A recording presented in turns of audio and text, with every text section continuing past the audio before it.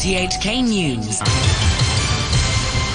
It's 11 o'clock. I'm Aaron Tam. Tonight's headlines. Police have arrested University of Hong Kong students under the national security law, and a fund that offers protesters financial support will be shut down later this year. Police say they have arrested 4 University of Hong Kong students on suspicion of advocating terrorism under Article 27 of the National Security Law. The students are accused of being involved in the passing of a motion during a students' union council meeting last month, days after a man stabbed a police officer and then killed himself on July the 1st. That motion expressed sadness over the man's death. Violet Wong reports. Speaking in a media briefing, Steve Lee, a senior superintendent with the Force's National Security Department, said the students spoke during a Students' Union Council meeting days after the incident, during which a motion was passed to rationalize, beautify and glorify the indiscriminate attack and encourage people to commit suicide. He added the council publicized the motion on social media platforms afterwards. The council later withdrew the motion that said they had appreciated the assailant's sacrifice and apologized. Here's Mr. Lee. Definitely, we will mention the subsequent acts of the student, including the apologize and all this stuff, to the court about what they're doing afterwards. But unfortunately, because we are the law enforcement officers, we are just with reference to the law to do our things. So at this time, we have to arrest them for the advocating of the terrorism. The 4 suspects are aged from 18 to 20. RTHK has learned that former Student Union President Kwok Wing-ho and head of the council, Cheung King-sang, were among those arrested. Mr. Lee said they will also interview others who attended the council meeting, including those who voted for the motion or described the attacker as a martyr.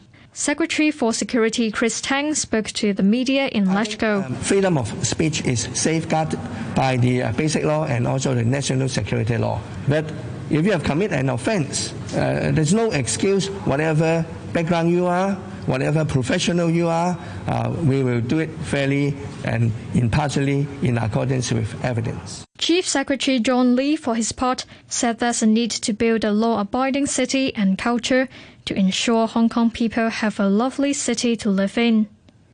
A fund that offers legal and financial support for protesters has announced that it will be shut down later this year. Timmy Sung has more. The June 12 Humanitarian Relief Fund was formed after the anti-extradition protests began in 2019. It's raised more than $236 million so far.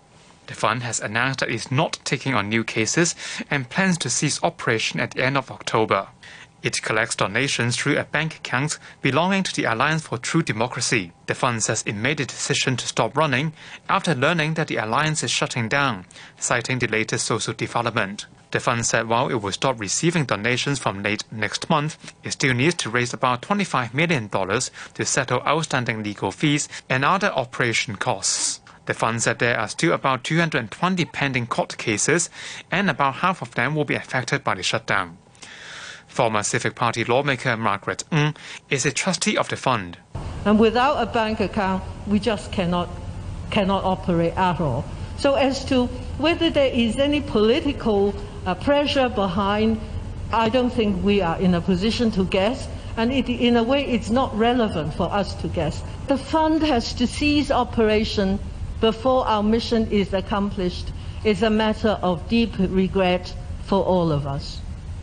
However, we try to think that this is not an occasion for dejection, for it is already a remarkable achievement for Hong Kong civil society that we have come this far. DAB lawmaker Elizabeth Quat is urging authorities to investigate the fund to see if any illegal activities were involved. I think this fund have a lot of responsibility to all the offense by some of the youth who committed offense during the 2019 incidents.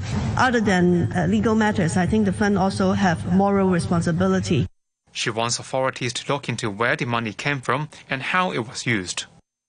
To the weather forecast, mainly cloudy with showers which will be heavier in some areas with squally thunderstorms at first. Sunny intervals tomorrow afternoon with temperatures in the region of 27 to 31 degrees. The outlook becoming fine and very hot in the next few days. Currently, it's 29 degrees with humidity at 76%.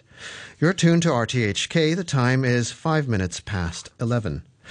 Former Chief Executive C.Y. Leung is calling on the government to put in place mechanisms to tackle what he calls radicalization in Hong Kong. Speaking at the launch of a book by the One Country, Two Systems Research Institute, he said the SAR is not immune to the problems faced by many other countries as more people here have resorted to violence over the past 2 years. Mr. Leung was asked whether the jailing of activists and the disbandment of civic groups could lead to a more radical society. We have issues in our society that we need to deal with, but everyone in society should be law-abiding. And any act on the part of anyone in Hong Kong, because no one is above the law, anyone who breaches the law should face the consequences. And we also should be aware of the fact that some of our young people were recruited. They are probably still being recruited, and there's an issue that we need to face. And also of the fact that there are de-radicalization techniques and systems that should be put in place to make sure that we do not face the same problems again. A tree pruner with the Leisure and Cultural Services Department has died after the crane she had been working from collapsed. The woman's co-worker also suffered injuries as a result of the accident at the junction of Water Street and Deveux Road West shortly after 9 a.m. Video footage circulating online showed that the elevated platform which the two had been working on plunged after the crane supporting the platform broke. The Labour Department says it's investigating the case. Environmental group Green Sense has called on the government to do more to educate the public and impose stricter guidelines on online shopping packaging, as they say consumers have been getting used to the worsening problem of overpackaging amid the pandemic. Kelly Yu reports. A recent study by Green Sense found that over 780 million pieces of packaging waste was generated in Hong Kong over the past year. But out of 209 respondents surveyed between May and June this year, only 35% of them think there's an overpackaging problem with their online purchases, 16% lower than last year. Gabrielle Ho, the group's senior project manager, said people have been relying so much on online shopping during the lockdown that they no longer even realize that overpackaging is a big problem. After all the year of the pandemic period, they may have more and more consumption online. So they may get more used to the overpackaging problem, and they did not think it is very severe right now.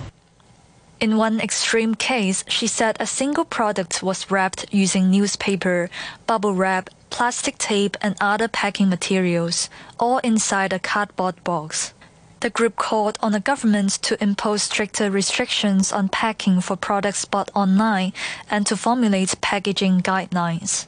It also urged the authorities to step up public education on the importance of recycling, after its survey found that many respondents were unable to tell what's recyclable and what's not. Lawmakers have voted to treat certain wildlife offences as organised and serious crimes in an effort to combat wildlife trafficking. The move to include these crimes in the Organised and Serious Crimes Ordinance gives authorities more power to clamp down on such illicit activities, allowing them to go after the syndicates and masterminds behind the illegal wildlife trade. DAB lawmaker Elizabeth Quat introduced the private member's bill. The message to the international community is very clear. Hong Kong will not tolerate this kind of wildlife trafficking, and our society are very keen in protection of wildlife. So I think the government should make use of AI, the recent technology, to build a better database in order to do analysis and study on this kind of wildlife trafficking. Conservationists have also welcomed LegCo's latest move, saying it will give teeth to local enforcement authorities to combat wildlife trafficking. Sam Inglis is the Wildlife Program Manager for ADM Capital Foundation. I think it's a major step in actually positioning Hong Kong as a global leader in taking the fight to wildlife traffickers. I think for a very long time, Hong Kong has been sort of perceived, rightly or not, by wildlife traffickers as a viable or a safe haven where they can continue to perpetrate their crimes. And I think this has been evidenced by the fact that local authorities have seized at least $1 billion worth of wildlife in just the past 10 years. And I think that this legislation is a really vital step in actually taking the fight to the wildlife criminals who have continued to profit from this illicit trade. Health officials have reported 3 imported COVID cases, with all of the patients being infected with the L452R mutant strain. The Center for Health Protection said 2 patients who arrived from Turkey and the United States had received 1 or 2 doses of the BioNTech vaccine earlier. There are also about 5 preliminary positive cases. The unemployment situation in Hong Kong has eased further, with the government reporting a jobless rate of 5%. That's half a percentage point lower than the figure released last month. The government says the construction, retail, accommodation and food services, as well as arts, entertainment and recreation sectors saw the most distinct improvement. Labour Secretary Lau Chi-kwong says he expects the employment situation to get better with the rollout of the consumption voucher scheme and the economic recovery. But he warned of continued risks from the global spread of coronavirus variants. Organizers of the Hong Kong Marathon have said the event will be held on October 24th, but it'll open only to those who are fully vaccinated against COVID-19. Timmy Sung has the details. Organizers say the number of runners allowed will be down from about 74,000 in 2019 to 18,500 this year, with a quota of 4,000 for the full marathon, 6,500 for the half marathon and 8,000 for the 10 kilometers race. At least half of the quotas are reserved for those who signed up for last year's races that were cancelled because of the pandemic. They can start registering from August 23rd. Others can begin to sign up from September 2nd. Organizers said the routes for the full and half marathon will remain the same as in 2020. While the 10 kilometers race will start at the Western Harbour Crossing Toll Plaza in Kowloon.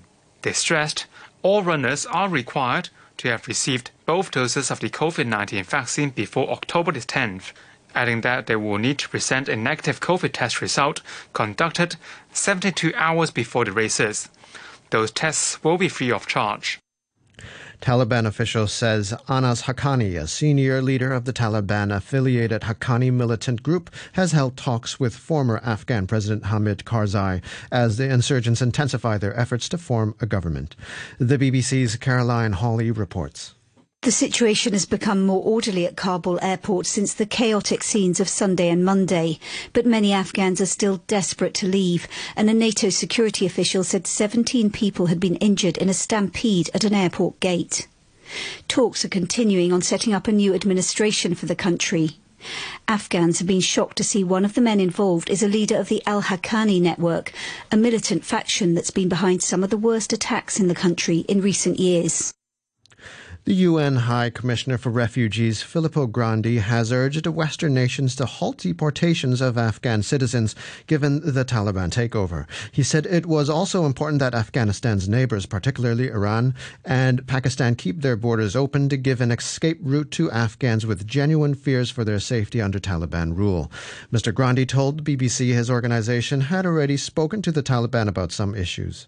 Our contacts with the Taliban, both in the provinces and in Kabul, for the time being have focused on let us work, provide us with security because there's a gap at the moment in law and order, and of course, going forward, let us resume our programs, including education for women and so forth. The British government's handling of the Afghan crisis has come in for severe criticism in Parliament. In an emergency debate, the former Prime Minister Theresa May said the decision to go along with the US withdrawal seemed to have been taken on a wing and a prayer. Her successor, Boris Johnson, said there was no appetite among NATO allies to keep troops in Afghanistan without US support. I really think that it is an illusion to believe that there is appetite amongst any of our partners for a continued military presence or for a military solution imposed by NATO in Afghanistan, Mr. Speaker. That idea ended with the combat mission in 2014. French authorities say one person has died in the wildfires raging in the south of the country. 6 firefighters have been injured and 20 people have suffered from smoke inhalation in the blaze that broke out on Sunday in the hills behind Saint-Tropez on the Mediterranean coast. A reminder of our top stories tonight. Police have arrested University of Hong Kong students under the national security law, and a fund that offers protesters legal and financial support will be shut down later this year. The news from RTHK.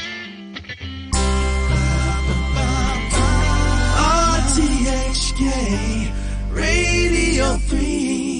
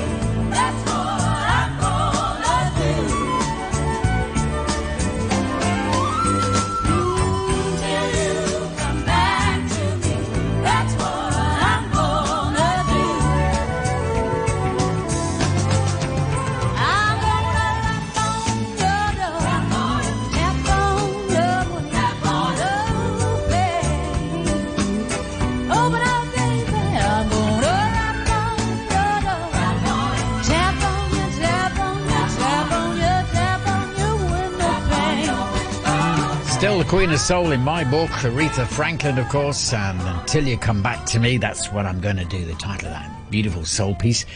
Brings the time to 18 minutes past 11 on a Wednesday night here in Hong Kong. Wherever you're listening to us, you're more than welcome. It's Radio Pete at Gmail if you'd like to be in touch, as we play a song from John Travolta next. Some loving had me a blast.